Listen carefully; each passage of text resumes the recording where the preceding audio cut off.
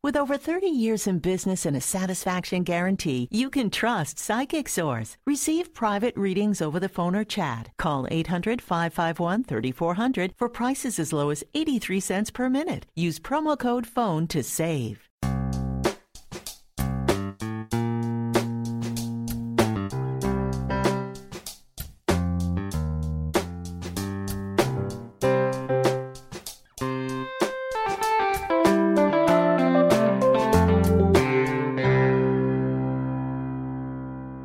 Welcome to Accelerate Your Business Growth with your host, Diane Helbig.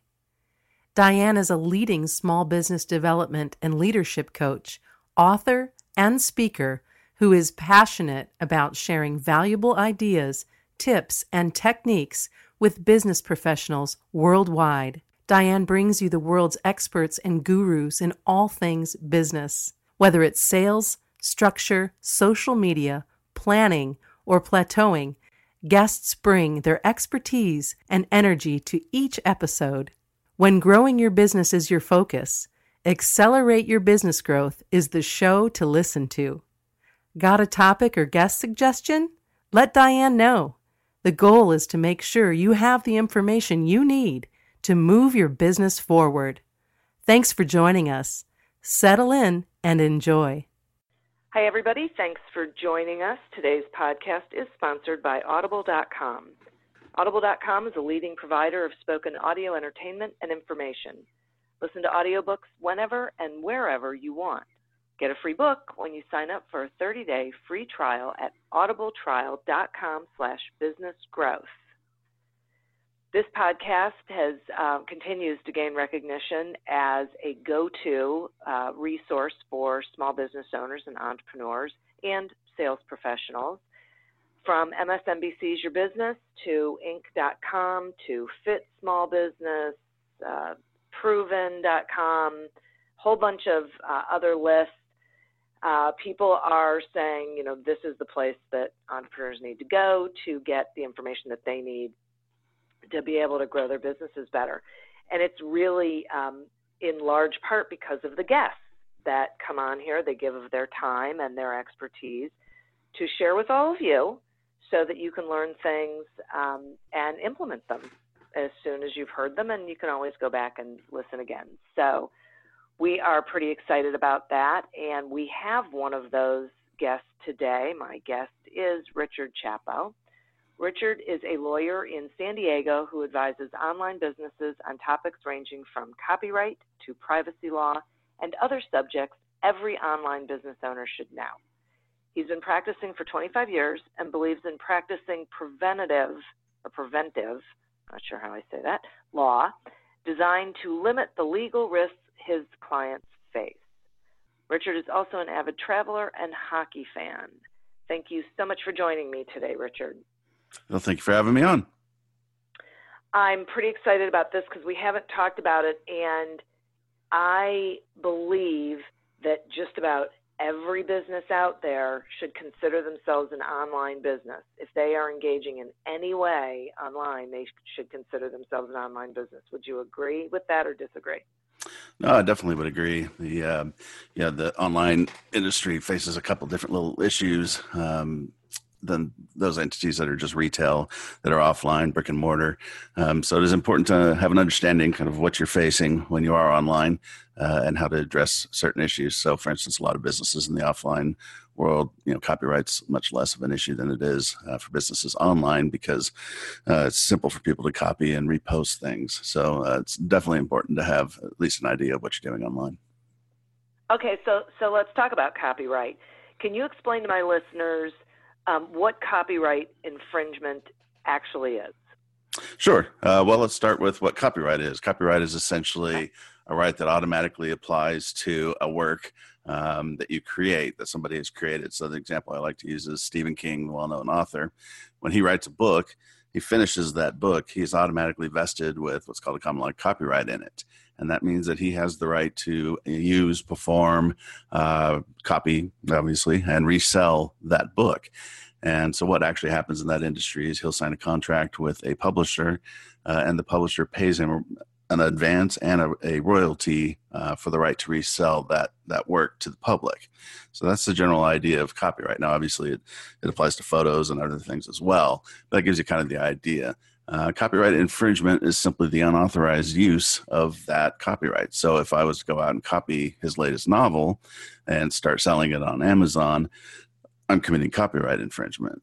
What you see more with businesses, obviously, is something a little less obvious, and that's you may hire a web designer who uses an image when they give you the website. It has an image or something of that sort, and there's no right to use that image. They haven't received a copyright license, or there's no fair use defense to the use of that image, and so they can run into copyright infringement problems.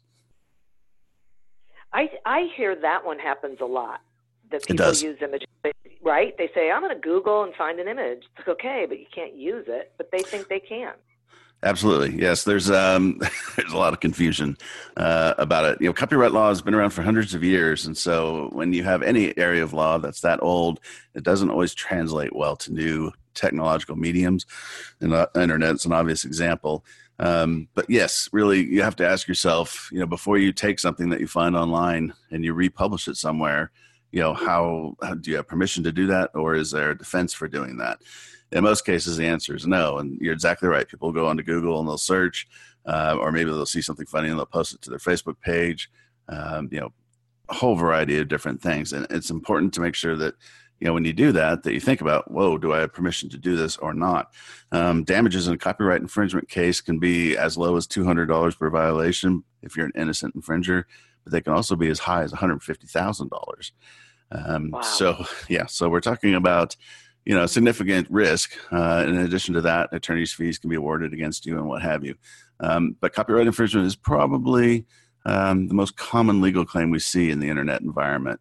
It's just so easy for people to, right-click, save, and then republish something that, a lot of people do it innocently, but it does occur. And so it's important as a business that you don't infringe on somebody else, but it's also important that you recognize that you have copyrights, in the content that you have on your site, on your app, and that you move to protect those because people will be copying them. So how do you move to protect them? Well, the best approach is you can use sites like Copyscape. There's services that will go out and hunt around to see if people have taken and stolen your content. And I can tell you the answer is yes, they will have. It's very common. Unfortunately, there are bots that go out that will just scrape sites. It's called scraping, and they'll just take the content off of a site and republish it somewhere else, for the purpose of trying to generate sales through email spam or, a whole variety of different little black hat ideas. So it is going to happen. So you want to use sites like Copyscape, or you want to just go out and do searches for your business name, for the name of your products, your services. You can just do Google searches and you'll just see, people that have just blatantly ripped you off. And at that point, you're going to file what's called a DMCA takedown request is usually the simplest approach. And you'll file it with the host for that site. And the host will take it down. You can also go to Google, Yahoo, and Bing and submit complaints to them, and they'll take them out of the search results.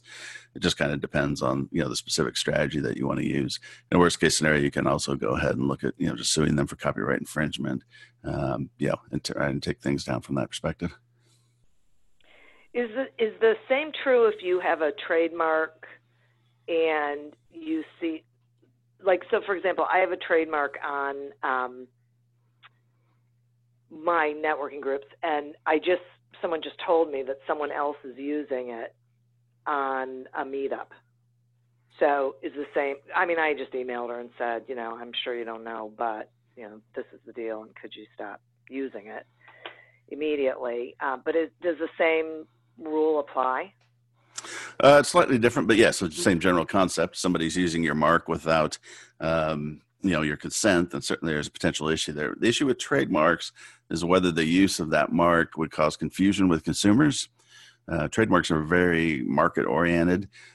So if you look at Google, for instance, people throw around the name Google all the time in articles and what have you, and you'll see domains, things of that sort. And, the question is, does that dilute, the value of Google's mark in the sense that consumers wouldn't recognize or would think that these other companies are actually a part of Google. And most people understand that they're not. So in that case, Google would have some problems enforcing that. Certainly there are a lot of cases where they'd be successful. So you do have to kind of look at it from that perspective. But yeah, it's the same general idea. One thing that you did say, though, that brings up a very important point is actually look at the infringement and think about it. In a lot of cases, like you just mentioned, the person who may be infringing on you may not realize that they're causing a problem just because they're not familiar with copyright or trademark laws. And in that situation, when you contact them, if you have a business where you're selling something, and let's say you have an affiliate program, you may contact them and say, hey, you're infringing on our copyright. However, if you were to go ahead and join our affiliate program and, add links to this, this article that you've copied, we wouldn't have a problem with it or something like that. So you could turn it into a business opportunity to some extent. People almost initially in these infringement cases always kind of fly off the hook, because they're offended that somebody stole their content. But in some cases, it's innocently. I represent some bands, and the bands are always outraged that their music has been taken, and they'll see it up on YouTube. And sometimes you look at the videos, and the person who's posted is a fan, and the fan is they're promoting them. So do we really want to write a letter that says, burn in hell? Probably not. It's a little, little counterproductive. A little so if you get kind of, really think it through and be a little more friendly with the person who maybe is infringing but isn't doing it maliciously. Now, there are groups out there, let's be absolutely clear, there are groups out there that maliciously do it. They're called black hatters, and they typically move all their stuff offshore, so it's difficult to go after them. And they are trying to rip you off and make money. If you have a lot of clients that do courses, and they sell courses online, and it's just a never-ending battle because people will copy those courses and promote them online. So there are situations, but the key is, look at it and try and have, practical, common sense approach to it. Yeah, that's great. Thanks for saying that, because I agree. People get really up in arms, but the best course is in those is to stop and think, right? And just be really reasonable. So. Yeah, I think absolutely. Particularly, just even if you take 24 hours to let it settle. I mean, I get calls on strange things, as do all internet attorneys. People furious their name was used on another site, and you look at it and you realize, well, your name is Bob Smith, and they're not actually referring to you. And, there's not a lot we can do here. So sometimes, people get a little fired up. That's really funny. But along these same lines, what is fair use defense? Right, the much discussed fair use defense. So if you go on YouTube, you'll see somebody play, let's say they copy an album that you enjoy, and you'll see them put in the description, this is not my content, this is a fair use defense, fair use defense of a copyright infringement claim. I'm just putting it up for fans or something of that sort. And that's not what a fair use defense is. Most people don't seem to understand what fair use is.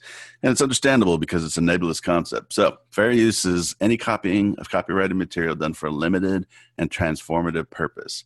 So for example, to criticize that, so let's Blade Runner. I'm a big Blade Runner fan. The Blade Runner movie's coming out, the new one. You're going to see YouTube videos, posts on sites that are going to review the movie. And particularly on the YouTube videos, you may see small clips from the movie where when they're talking about it. Okay, well, that's not copyright infringement because you're not using that work, the original work, essentially to profit from. You're using it to criticize it either positively or negatively. And so that's an accepted transformative purpose. So how do you determine what a transformative purpose is? And here's where things get a little ugly. There's a 4-factor test. So you look at the purpose and character of your use. So if we go back to the criticism of Blade Runner, the purpose there is for criticism. We're not copying the full work for the purpose of reselling it to make money. The second is the nature of the copyrighted work. So it's an entirely original work. So Harry Potter book written by J.K. Rowling would be an entirely original work. Copyright infringement would apply strongly to that versus a book that was a list of historical facts or something of that sort. Facts can't be copyrighted because they're general to everybody. Third factor is the amount and substantiality of the portion taken. So did you take a small portion of Blade Runner in our movie review, or did we copy the whole movie and put it up? And then the fourth thing being the effect of the use upon the potential market. So if I take Stephen King's book and I copy it all and I resell it on Amazon for a smaller price, I'm taking money out of his pocket. So that's going to be strongly against me. The problem that you run into with fair use, there are two. First one to understand is fair use is a defense. And what that means is you don't know if it applies until you're in trial. And the other side is proven copyright infringement. Now you have to prove a defense. And so the problem is, even if you win a fair use defense at that point, you spent many tens of thousands of dollars, maybe hundreds of thousands of dollars defending the action. So do you have the money to do that? The second problem is this is an area of law that not only do business owners hate, but lawyers, quite honestly, are very disappointed in. And it's those four factors. There's no definitive black line on which ones are most important. It's just basically up to a judge or jury, depending on how the trial moves forward, as to what they think. So if two of the factors are strongly in your favor and two are against, you may get a completely different decision depending on the court you're in. So there's a lot of, there's just no definitive answers. Right. So for instance, I'll give you a bizarre case. The Prince Dancing Baby case on YouTube went on for 10 years. And what happened was a woman had a small video of her baby, and the baby was dancing for about, 20 seconds or so. And she used a sampling from a Prince song for that 20 seconds. And the question was, well, is that infringement or not? And does fair use apply? And it went 10 years. It went all the way up to the United States Supreme Court, arguing over which factors were most important. Was it not? It just turned into this never-ending, nightmare, basically. Oh. Now, both parties were vested in it. We're trying to make a bigger point. And so, a lot of people funded her defense and what have you. But that's kind of the situation. In that situation, if I had looked at it originally, I probably would have said it's fair use. It's, it's a small sampling of the song. Obviously, isn't intended to, deprive Prince's music publisher of money, all those kinds of things.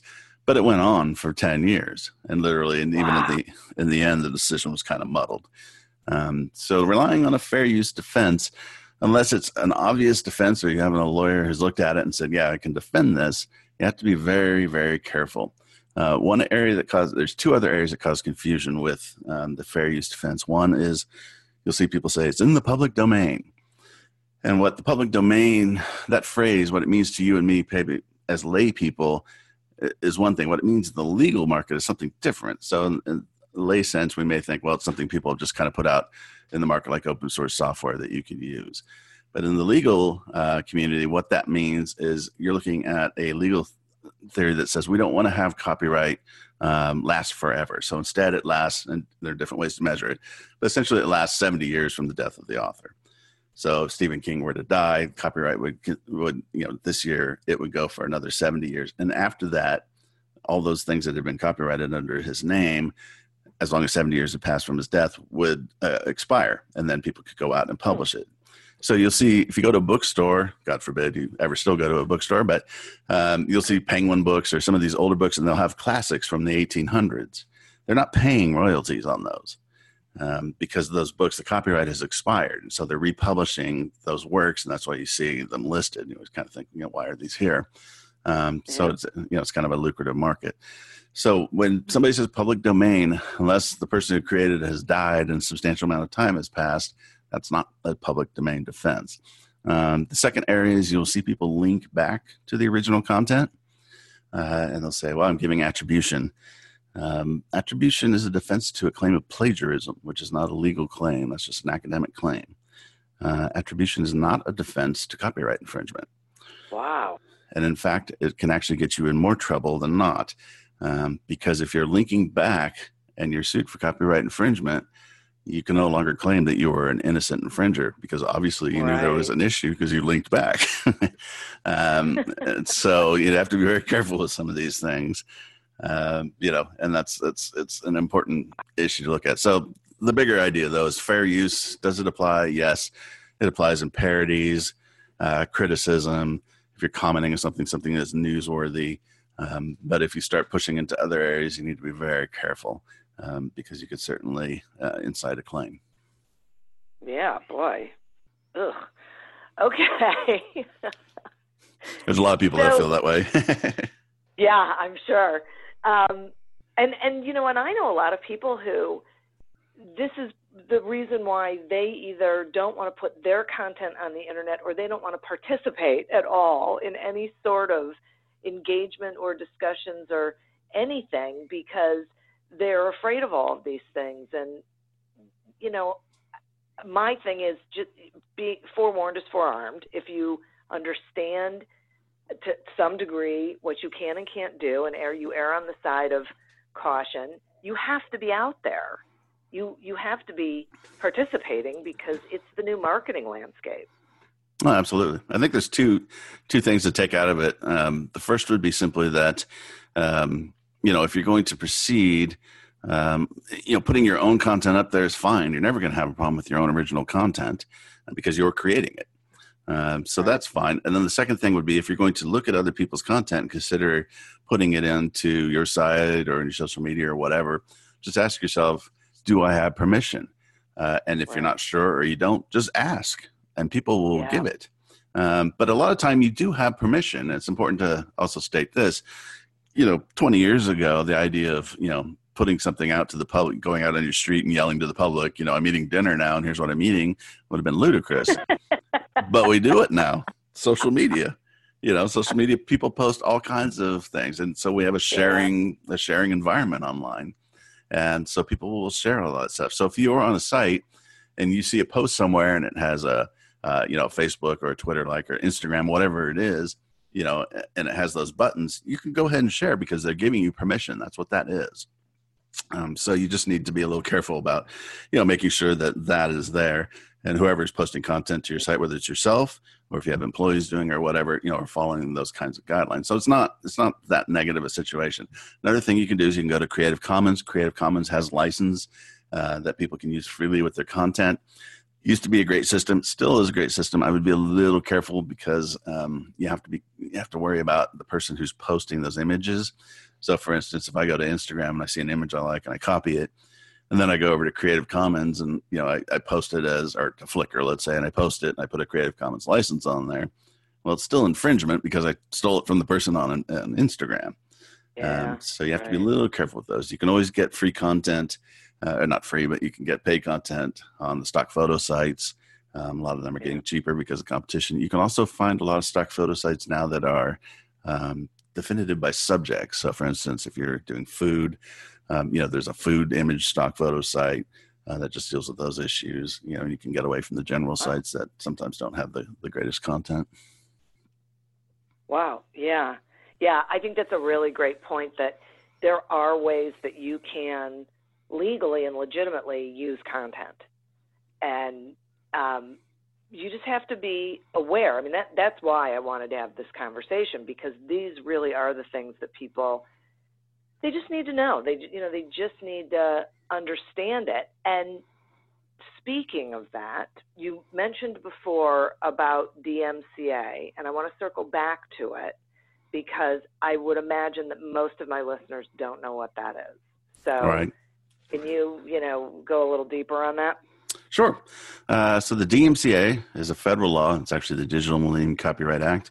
It was enacted in 1998. It applies throughout the United States. And as the name suggests, it deals with copyright online. In 1998, we had Congress and the president. We're actually still speaking to each other. The politics wasn't as bad as it is now. You had the internet had existed for a while, but it was really coming to its own as a commercial media. And there was a question about, how do we keep this new platform growing without being just wiped out by lawsuits? And so a number of different laws were enacted to try to reach that goal. The DMCA was one. DMCA has its critics, but it's actually been a pretty effective law. So copyright, because people can right-click, copy, and publish anything, copyright infringement is always going to be a problem on the web. And what the DMCA says, well, it says a number of different things, but the key section is Section 512C, and we want to focus on. And what it basically says is that if you are an internet-connected platform, meaning a website or an app, and you allow users to post content to your site or your app, you cannot be held liable for copyright infringement on that content so long as you follow a particular compliance process. So let's talk about Facebook. Facebook has 1.4 billion users or whatever the number is these days. No way that Facebook could possibly monitor all their content and determine if users are posting, copyright protected content or not. It's just impossible. Right. And so under the DMCA, what happens is, let's say I go take a picture off the New York Times I think is funny, and I post it to my site to my Facebook page without consent. New York Times sees that. They submit a complaint to Facebook through what's called their DMCA agent. And Facebook then files a compliance process. And that compliance process is basically, as long as my complaint meets the required factors, there's 5 factors when you submit it. But when I do that and they see that it meets it, they will immediately take down the content. They'll then send me, the person who posted the content, a message saying, hey, we received a copyright infringement complaint regarding this content. You have a right to do a counter notice, or we can just drop it. In 95% of cases, that'll be the end of it. The content's removed from the site. And it goes back to what we originally talked about. A lot of people repost things without thinking about copyright infringement, or they may not even be aware of copyright at all. Right. So that'll put the end to it.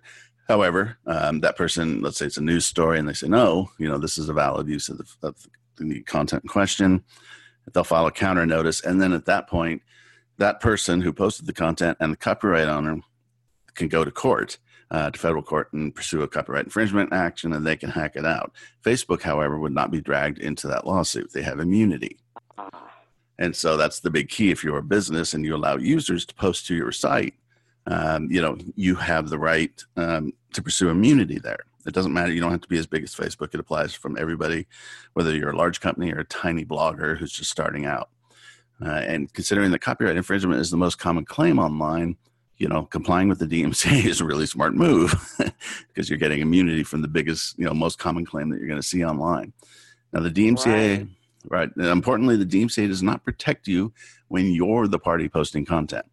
So if Zuckerberg on Facebook posted an image that he for some reason stole from another site, Facebook would not be protected from that because it's not user content. It's, somebody at the company who's posting it. So it's a very important distinction. But if any site, any of my clients that come in, if they allow comments on their blog posts, anything of that sort, anything where the user can upload it, go ahead and go DMCA compliant. It's cheap. You have to register an agent with the Copyright Office. It costs $6.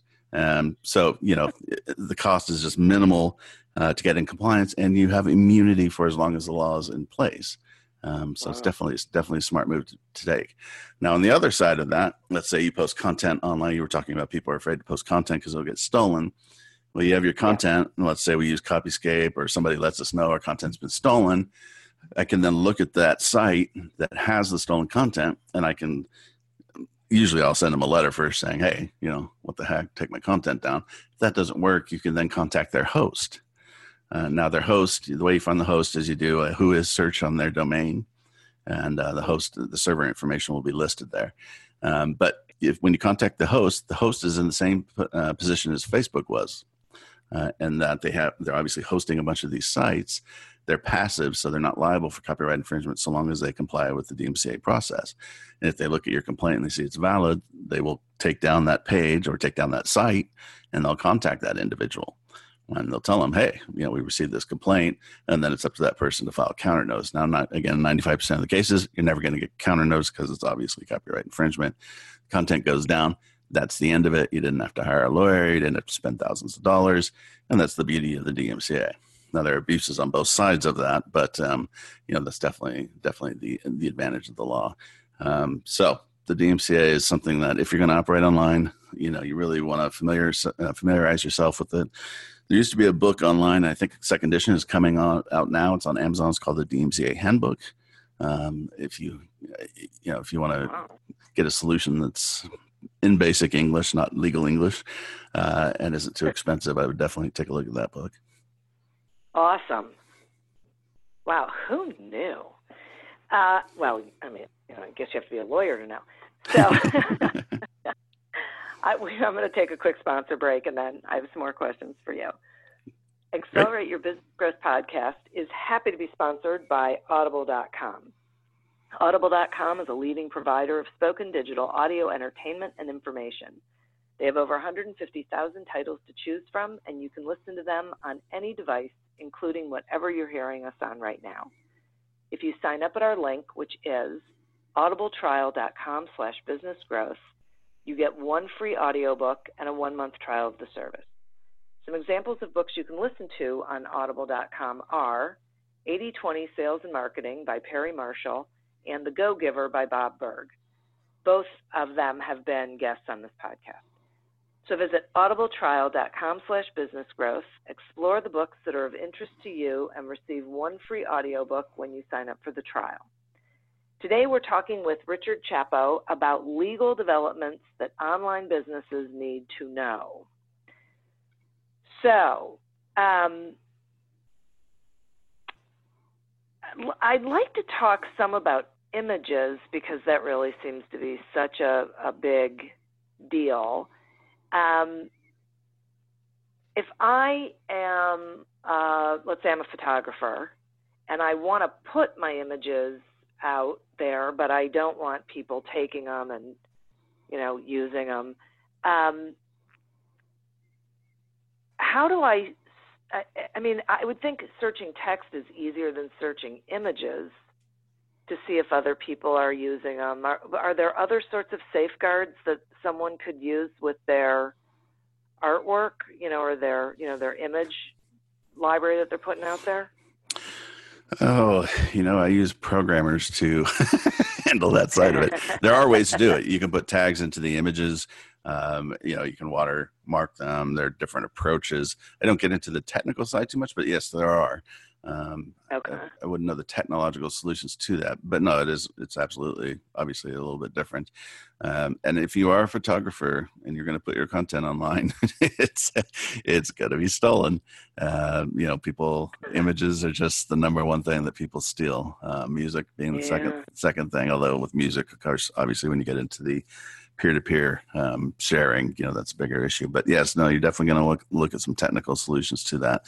The other thing that you can do, well, it depends what you're doing with your images. If you're going to sell your images through photo sites that will license them from you, the good news is those sites will often take care of it for you.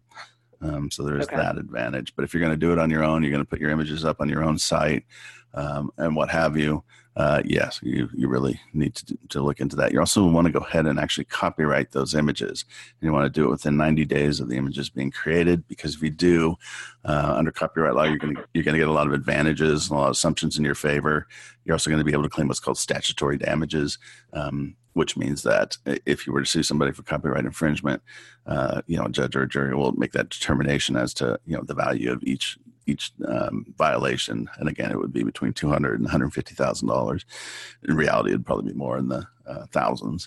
But that's important to do. If you don't do that registration, then you would have to prove economic loss.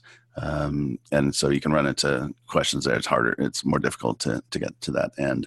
There were two other things I wanted to mention about the DMCA real quick.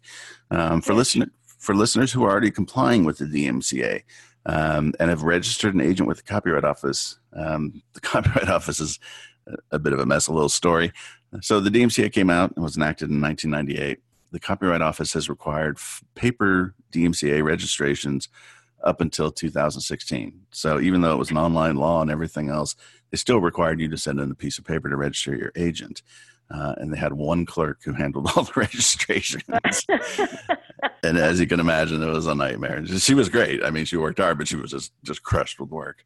Sure. So joining the modern era, the Copyright Office this past December launched an online DMCA agent registration system. Now, here's the important thing. For businesses who had previously registered an agent, the important thing to understand is your previous registrations do not carry over to the new system. They're not moving them to the new system. So you have to re-register again. And the deadline is December 31st, 2017. So you have this whole year to do it. After that, if you're not registered, you're not in compliance with the DMCA and you lose your immunity. So go re-register. Yeah, it's very, very important that you re-register. No kidding. And an aspect of that also is that hearing the December date, you may think, I'll do it, November or whenever. There's a new rule that says that when you register the agent and your business has to be listed, and the real physical address where the business is conducted also needs to be listed. This is a problem for people who are working from home, have kids, you don't want a quote unquote fan showing up on your doorstep. You can't use a P.O. box anymore or anything of that sort. However, you can file a petition with the Copyright Office for the right to use a PO box. And if you go to the Copyright Office's site, or at the end of the podcast, I'll give you my website. You can just contact me and I'll give you the page where all the information is. But you can file a petition, but the petition takes about a month. And you're basically applying to the lawyers at the Copyright Office to give you permission to use it. So obviously we're getting towards the end of the year. We want to make sure that, that you get that in time. But the bigger important thing is if you're going to file, or if you previously filed and registered a DMC agent, you have to do it again. And if you need an agent, you can go to dmcagentservice.com.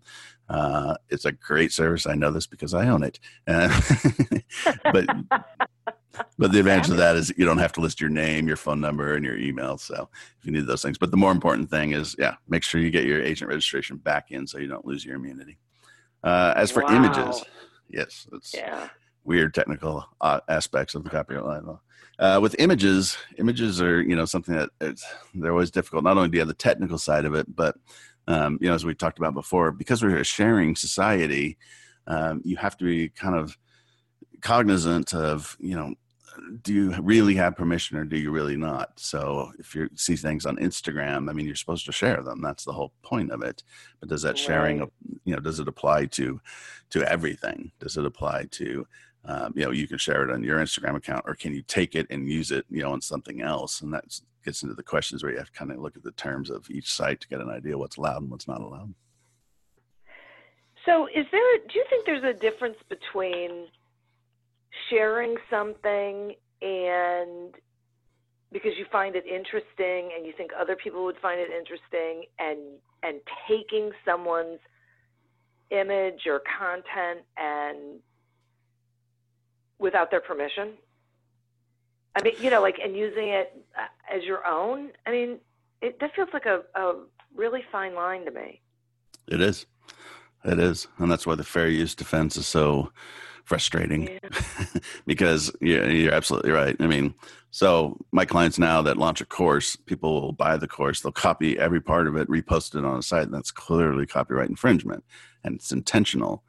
And, but somebody else that may have purchased the course and says, wow, this is a great course. And they give their, boyfriend or girlfriend access to the course. Hey, look at this, read this, we should do this. They're clearly not doing it with a malicious intent. The problem is law has a really difficult time differentiating between that.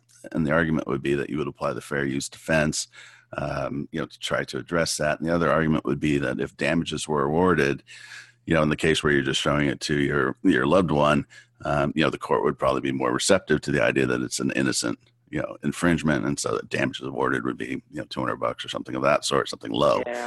But, that sounds great in a vacuum, but the problem is, at that point, you spent thousands of dollars defending the case. And so, what's a great solution there? Now, I will tell you, as somebody who represents content producers, that if I saw that situation where somebody just shared it with a loved one or what have you, the likelihood of me filing a copyright infringement lawsuit is very low. Because, what are we really achieving? Is this worth our time? Those kinds of issues. Now, if I see you steal the course and you put it up on another site and you're selling it directly for less than my client is selling it, you're in trouble because we're not going to stop. Right. You made that decision and now you're going to reap the unfortunate benefits of it. So, it is a kind of a distinction, a practical distinction. Okay. So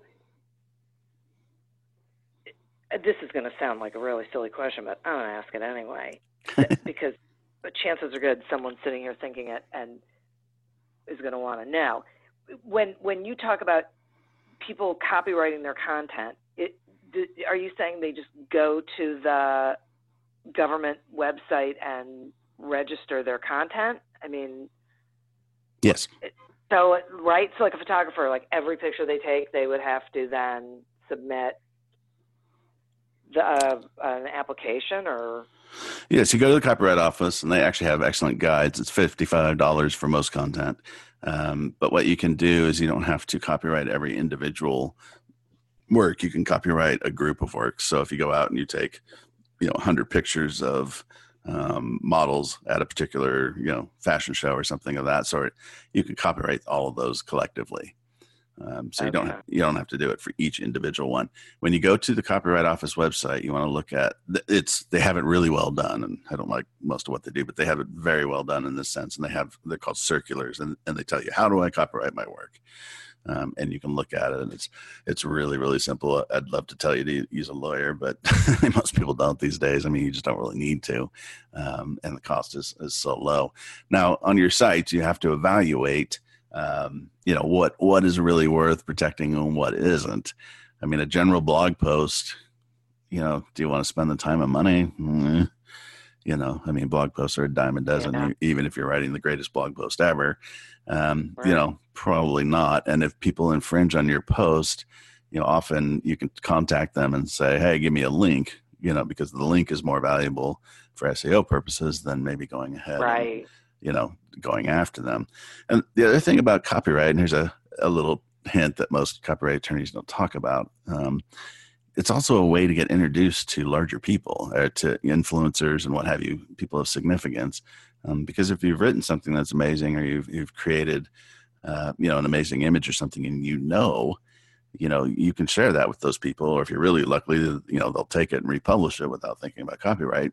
And it gives you an ability to contact them and to build up, following with different people, so that when you have other things that you want to promote, or if they have a podcast or something, I've had this happen where, I contacted somebody, they were, infringing on actually a trademark for one of my clients, and explained it all to them, and they took it down and apologized, and then they invited me onto their podcast as a guest to talk about, so there are opportunities out there. It kind of goes back to what we were talking about with the band, try and be a little practical and think about, what do I want to do here? Because if you just, default to the, raging Viking mode, sometimes you can miss, opportunities to turn something for the better. So be a little careful there. Yeah, that's a great point. Thank you for that. So, talk some about like terms and conditions, because you said something earlier that made me think of it. I'm trying to remember what it was that you said that was like, there's a way to let people know when they come to your site what they can and can't do, or what your expectation is of them. Is that true? It is. Terms and conditions are an interesting little phenomena. So, as I had mentioned with copyright law is hundreds of years old. Many areas of law that apply to the internet are also hundreds of years old. So, for instance, contracts, and the English barristers with the wigs and the whole deal have worked through a lot of these concepts. I think once the U.S. was established, came here and we worked through these concepts. The question has been, how do they apply online? And in a lot of cases, not well. So the contract, what you need to show often is an offer being made, that offer being accepted by the other party. And if you think about if you ever purchased a house or you purchased a car or whatever, that happens. You sign the agreement to purchase that. And that's the contract. Well, how do you do that online? How do you address those issues online? Because obviously we're not going to have a signature. And, if anybody's ever used a web, you don't go around signing your name everywhere. And so terms and conditions are basically an effort to address those issues. And terms and conditions, they're also called terms of service, terms of use. They used to have individual, applications, but not really anymore. And so anyways, that's what you're trying to address in those. So what kind of issues come up? Everything from reposting content. So let's say that I have a forum and you want to post an image to my forum that you took of a Thanksgiving party. Okay. Well, now technically you own the copyright to that image. I don't have permission to use that. So on my terms and condition, I'll have a clause that says I have the right to repost this on the image. You're giving me a license to redo it. So that I can go on and post it on the forum. So when it's up on the forum and you forget about it, and 3 years later you find it there, you don't come back and sue me.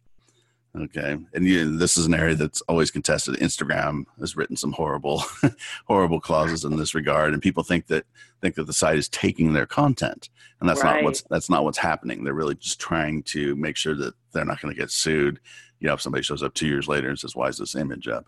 There are other issues. If you're running a business online, terms and conditions are your friend. They are your friend. Do not use generators. Do not steal them from other sites. Terms and conditions can really save you. People say, I want to go into business, but I don't want to be sued. Terms and conditions are how you limit those lawsuits. So let me give you an example. The wonderful thing about the World Wide Web is that it's worldwide. The terrible thing from a legal prospect about the World Wide Web is it's worldwide. So let's say you're sitting in Florida and you're selling party hats online through your e-commerce site, and somebody in Vancouver, gets a hat, they're unhappy with it, dispute starts flying back and forth, and they decide to sue you in Vancouver. Well, how much could a party hat cost? Not much, but the cost of traveling to Vancouver and defending the case is going to be extensive. So you can include a clause in your terms and conditions that says, if a dispute arises between us, any disputes will have to be heard here in Florida, in the city that you live in. And most courts, a majority of courts are going to uphold that. Not all, but a majority of courts will uphold that.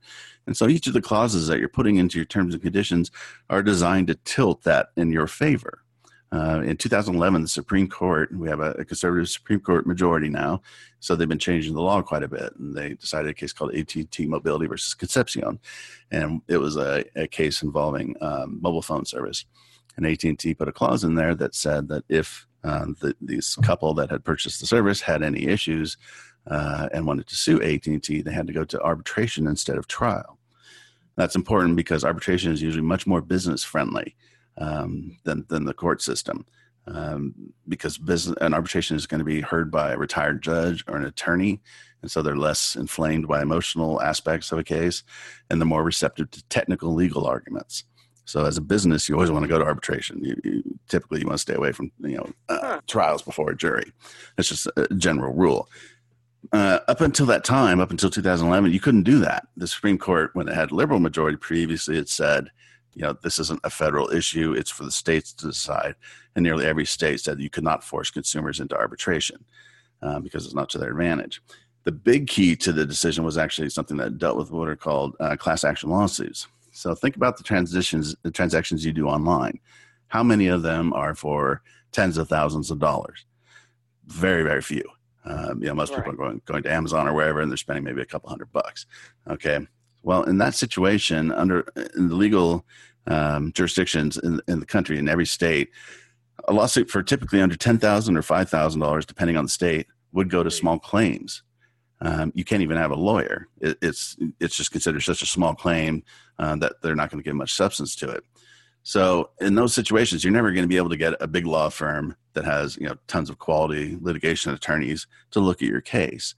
So what the law had said was, well, okay, but if you have a website that has, let's say they put out a product, they sell it to 100,000 people, and the product is defective, and 40,000 people get sick, those 40,000 people can file one lawsuit. It's called a class action lawsuit. They can basically team together. And because the damages then, because there are 40,000 of them instead of just one, are much bigger, you can get higher quality lawyers involved and things of that sort. That Supreme Court decision in 2011, Concepcion, gives businesses not only the right to force consumers into arbitration, but to waive their class action lawsuit rights. So your terms and conditions include a clause that says that they're waiving that class action right. Now, and that once you have those two clauses in there, 80, 85, 90% of lawsuits that would be filed against your online business are never going to happen. Yeah. It just doesn't make economic sense. And while people will get fired up and outraged and want to sue you, lawyers don't, because those lawyers who are bringing those lawsuits are typically doing them on a contingency basis, which means they don't get paid unless they recover something. And whatever they recover, they only get 33% of. Well, wow. if it's a transaction for $600 and they win and they get $200, they're not gonna be much interested in that case. Now, if it was a class action lawsuit, and they're gonna get $1 million out of it, well, that's a whole different issue.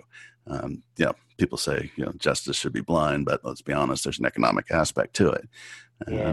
And so with your terms and conditions, you're really trying to create, what I call field of battle, if you will. It's a bit dramatic, but where you have, most of the advantages. Now, you can't make it completely one-sided because if you do that, then the court's just going to throw it out. They're going to call it an unconscionable contract. It's not fair. If you think terms and conditions are something that aren't important, and you have Apple products, just ask yourself, how many times do you log into iTunes or whatever, and Apple makes you agree to their new terms. They're doing that for a reason. They're not doing that to get clicks. They're doing it because, they're all over that, and they're trying to, address different legal issues they have. Now, they have many more legal issues because they have a lot of different, devices and platforms and things of that sort. But that's what's going on there. The other thing that has come out in the law with terms and conditions that are important to understand is if you, so let's go back to 2000. At that time, most judges couldn't set up their own email, much less figure out some of the complexities of the web.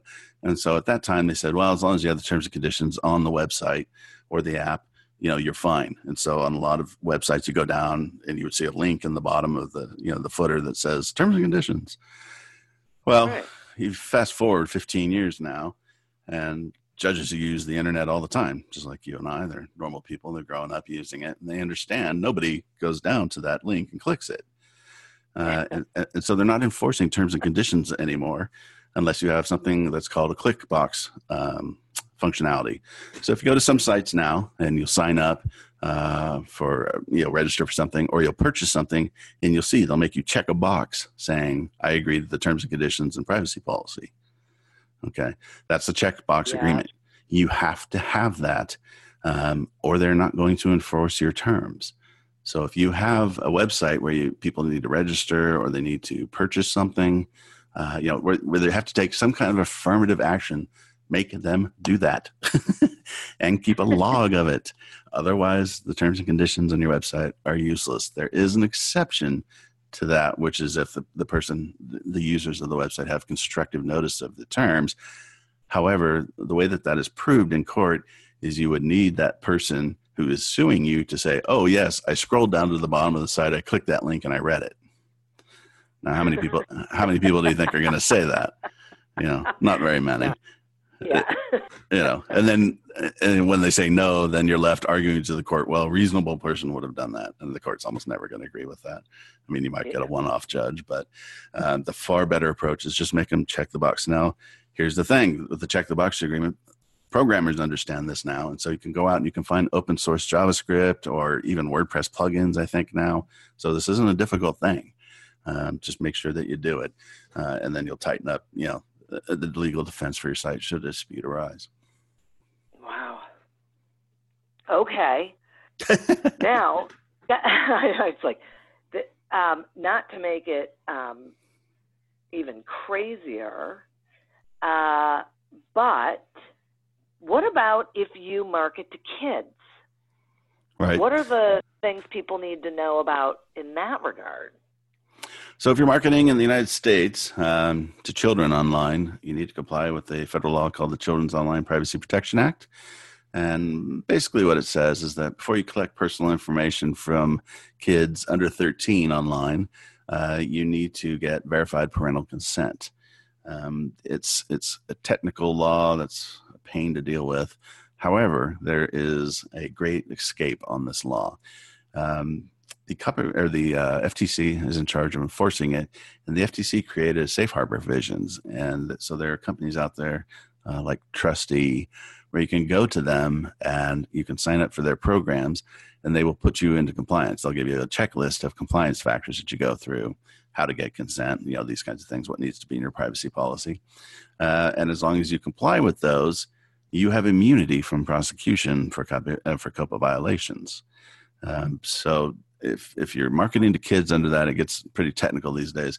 Go to these companies, just do a search on Google for COPPA. It's COPPA, Safe Harbor. And you'll see a bunch of companies listed there and advertising their services. But the important thing to understand is that you do have to get parental verification. And there are different ways of doing that. You can get a credit card charge, or you can do video conferencing, or have them call, or have them send in a copy of their license and a statement that they can send. There are different ways. You'd want to talk to the safe harbor groups. But definitely go with the safe harbor groups, because even if you're found in violation, as long as you're part of those safe harbor groups, the FTC doesn't come after you. They go after the safe harbor group for not keeping all their clients in compliance. So definitely do that. But under 13 is the key there. Now, if you're selling to Europe, things get a little uglier.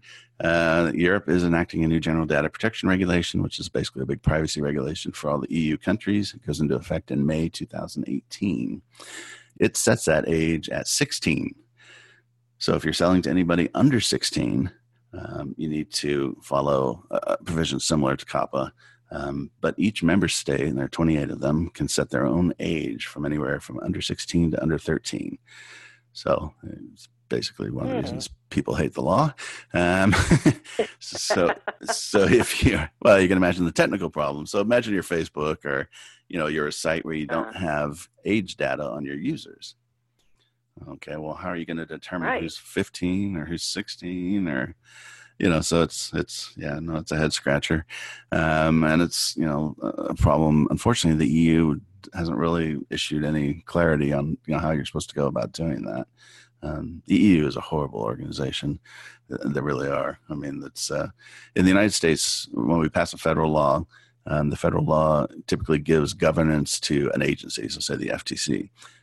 The FTC will then read the law and see, okay, there are these vague issues, and they will issue regulations explaining how they're going to interpret the issues. So as a lawyer in a business, and you can comply. You may complain a lot about it, but you can comply. In the EU, they don't do that. The EU just issues these regulations that are incredibly vague, and then they say, well, we'll try and clear up issues later. And it's like, really? Yes. So, regardless of the merits of the EU as an economic unity, from a regulatory perspective, Europe's a lovely place to visit, but you really wouldn't want to live there. It's just, it's a nightmare. It is. I have some clients dealing with it. It's, I used to have hair 3 months ago when we started working on it. So it's a problem. So, but anyways, if you're marketing to kids, it's under 13 in the US and under 16 in the EU, if you're looking at the EU. So I would think, with the EU, I would think that if you just established a process for anyone under the age of 18, you'd be covered, because then you just don't have to worry about it. Sure.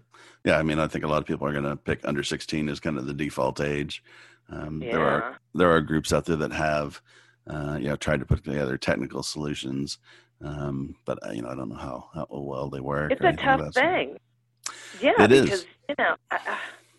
You don't know how old they are.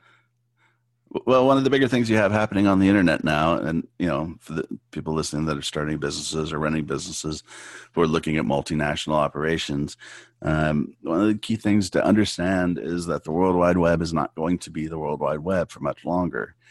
What you have are governments and economic unions are dividing up the internet, and they're doing it by creating laws that conflict with each other that's very difficult to comply with as a business. So, for instance, Google, Facebook, and all of these companies in the U.S., privacy law here as a general concept for consumers is, honestly, it's a joke. We don't have much privacy. Yeah. And so these huge business models are built on the concept of sweeping up as much of your personal information as possible, monetizing it, and reselling it. That's the whole Google model. That's the whole Facebook model. That's, all these large companies. And hey, more power to them, not a problem. But the problem is the U.S. is what's called an opt-out country. They can do that legally unless, you contact them and tell them specifically not to do it, depending on the particular law you're trying to, enforce through them. So, for instance, with kids. Many other regions of the world are not opt-out countries. They're opt-in areas. So the EU is opt-in, for instance. So in the EU, this business model is just sweeping up personal information doesn't work because you have to have consent first. And with the new data regulation that's going into effect in May, not only do you have to have consent, but we were talking about the check the box approach for terms and conditions. They're going to require that for consent. So when you go to an EU newspaper, let's say, the first thing you're going to see is a box pop up and say, hey, we are going to collect your information for these purposes, blah, blah, blah, blah, blah. Check the box if you agree, or check the box if you don't want us to collect. And it's, wow. Yeah, it's just an ugly mess. Not to mention that when you go to these websites, it's going to look terrible.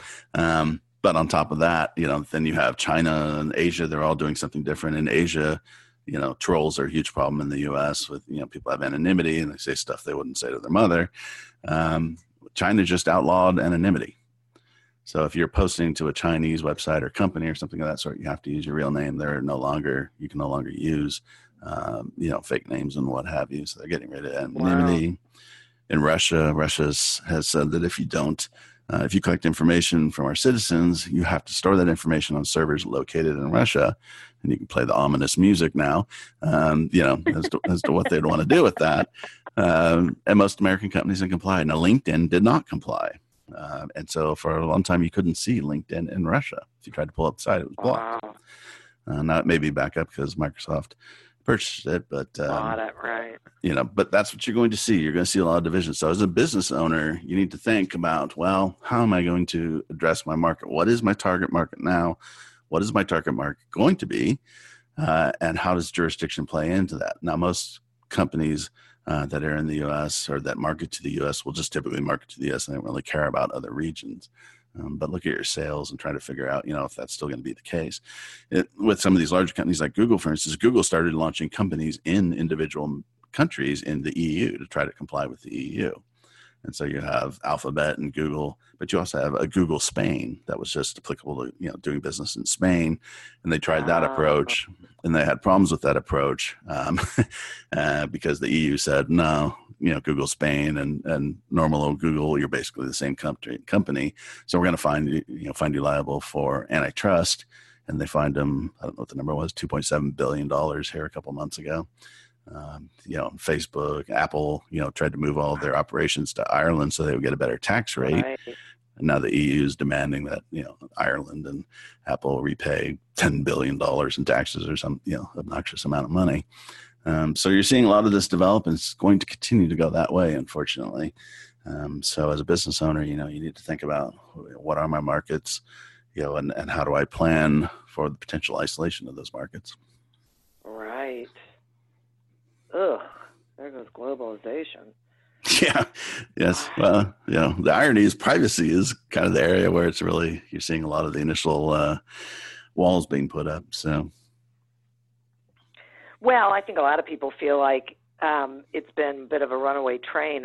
And when you have all of these breaches and hacking and all of that stuff, then people feel like that they're willing to do things to have their privacy protected. No, but absolutely. It feels to me like the genie's out of the bottle. I don't know how you. Well, hacking is always going to exist. Yeah. Because the hacks are, sometimes it's, an idiot employee. Sometimes it's just a common mistake. But a lot of times you're dealing with 0 days, and 0 days are errors in security or, an overall site's platform. That the site and those groups don't know about and would probably never know about until they're pierced. And so a lot of the larger companies have started programs where they pay hackers to alert them to problems, and pay them substantial amounts of money. And I think you're going to see more of that. But even the most strict requirements, on privacy and on data breach notification in the EU. So in the EU, if you have a data breach, you have to give a notice within 72 hours. And actually some states in the U.S. have the same requirement. So Equifax waiting 4 months, couldn't happen over there, or Yahoo waiting, 5 years to let everybody know their entire email system was hacked, wouldn't happen. Well, it would be illegal, but it still wouldn't stop, those hacks from happening. So then, the question boils down to how comfortable are you putting information online? And, for old farts like myself, I'm not very comfortable doing that. But people who have grown up in the Instagram and Facebook era, sharing their content is secondhand. Right. I mean, that's the nature of things. It's how they do that. And it's going to be interesting as we move forward to think about, all that content that's out there. So, the content you posted doing something stupid when you were 13. Well, when you're applying for a job when you're 27 and somebody's doing a background search and they find all these images, how's that going to go down? So, I know, though, I have to say that I think that's sort of ridiculous because when I was, if there had been the internet when I was younger, all young people do stupid things. It's part of being young. Right. They just have the ability to broadcast it now, which we didn't before. I'm not sure it's really fair to penalize these people for things they did when they were young. Right. Well, I mean, when I was growing up, I spent every day in the library. But yes, you're Wait a minute, what? Read every book. You're seeing this. So, for instance, in the EU, they have what's called the right to be forgotten, which is exactly what you're talking about. So people can come in and say, "Hey, I want these images taken off Google search when somebody searches for my name, and the first result is me at a fraternity party, chugging a bottle of vodka upside down. I want that image taken down." In the EU, they have that right. Citizens have that right because privacy is considered a fundamental human right. But in the U.S., it's not considered a fundamental human right because we have that little old problem of abortion. There is no privacy right written into the U.S. Constitution. If you read the U.S. Constitution, you're going to find the word privacy anywhere. And so it has to be a court-created right. And for 50 years, we've argued over abortion, which is essentially a privacy right. And so, whatever side you come down on that issue, it's obviously a controversial issue. And frankly, the decisions tend to change based on, the majority situation on the Supreme Court. So it's a poor way of dealing with it. And this is kind of what I was talking about originally with, we have this whole areas of law that are much older than the internet that don't translate well to the web.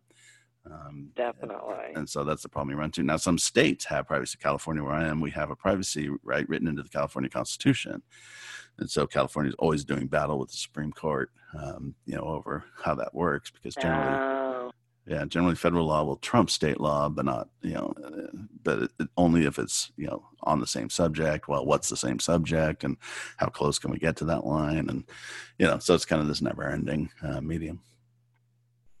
Yeah. I don't see that, stopping anytime soon, people coming to a consensus. No. No, it's that one's going to go on. Not in this country anyway. Yeah, exactly. Well, and that's the unfortunate thing about the current political situation is we seem to have this odd thing where, 45% of the country or 47% of the country believes one thing and 47% believe another, the other thing. And the 5% in the middle, sway the vote one way or the other. It's very odd. It is very odd. I know. We live in strange times. Indeed. Well, I have to say that I found this fascinating. I'm so glad that you have spent some time with us on this, because this really is important, and it's a lot of information to know or, to find out and to make sure that we're covered, regardless of which side of these things, because I think a lot of us end up on both sides of it. Like, I put content out on the internet, and sometimes I want to share a picture of someone else. So I think, most of us who are engaging are experiencing both sides of this. So will you share with my listeners how they can find you and your website and anything you want to know? Sure. I think the one thing with this and legal podcasts, regardless of the area, always can be a little intimidating and cause people to lock up. I think the important thing to understand with these issues is they're just part of a to-do list that you need to deal with your business. As an attorney, I hate accounting, but I do my books. It's just something I have to do. You should view these subjects in that same light. So as a business owner, either you can try to figure them out yourself. Don't think that's a great approach, but you can do a search for an internet lawyer in your area and just go sit down with them for an hour. They'll probably do it for free, to be honest, as an initial consultation. If not, it might cost you a couple $100. But just show them your sites and show them what you're doing and saying, are there any red flags here? What do I need and why? And get kind of an understanding if there's anything out there, that you're, a landmine you're about to step on or what have you. And then, if there are things that you need, prioritize them and then set out a budget and just work through them, as necessary. So don't, my hope is listeners don't, freak out over, these things that are being said, but it's important to know what's out there. And as long as here's the other thing to understand, if you address the issues that apply to your site, I can guarantee you that, 70% of your competitors have not. So if an attorney's out there trolling for lawsuits and they look at your site and they see that you're in compliance or mostly in compliance with all the issues you should address, and then they look at your competitor who hasn't done anything, who do you think they're going to pursue? They're going to pursue that competitor. Absolutely. So don't look at all of this as, hair on fire, we're all going to die. Just kind of address it, as you would with other parts of your business that maybe aren't the most exciting aspects of it. As far as finding me, you can find me at my law firm website, which is SoCal, like Southern California, SoCalInternetLawyer.com. And if you mention the show, I'll be happy to give you a free website review. At least take a look at your stuff and let you know if there's any big issues. And if you need a DMCA agent, you can get me at dmcaagentservice.com. Highly creative business name. And I'd be happy to talk with you there. Wow, that's great. And thanks for that offer for my listeners. That's really very nice of you. And so I appreciate it. And I appreciate all of the information that you shared. So thanks for being with us. Absolutely. My pleasure. Groovy. And I want to thank our listeners. I always like to thank the listeners because you folks are why we're doing this thing. And, of course, our sponsor. Get your free trial and a free audiobook by going to audibletrial.com/businessgrowth. Continue to prosper and be curious. And until we meet again on another episode of Accelerate Your Business Growth, goodbye and good day. Hey friends, this is Jim Knight, former 21-year Hard Rock executive turned best-selling author and top 10 keynote speaker. And I'm Brant Menswar, former frontman of Hollywood's Most Dangerous Band turned top 10 motivational speaker and best-selling author. We host the how-to podcast Thoughts That Rock, where we talk to rock stars, athletes, CEOs, astronauts, and even next-door neighbors who share their expertise and opinions. Together, we tackle the most interesting and challenging topics of today. Whether you want to learn how to become more confident, how to deal with anxiety at work, or how to write a hit song, or use Brazilian Jiu-Jitsu in life, we've got hundreds of episodes to help amp up your life and move you forward. Subscribe to Thoughts That Rock wherever you listen to podcasts, and check out evergreenpodcast.com for more information.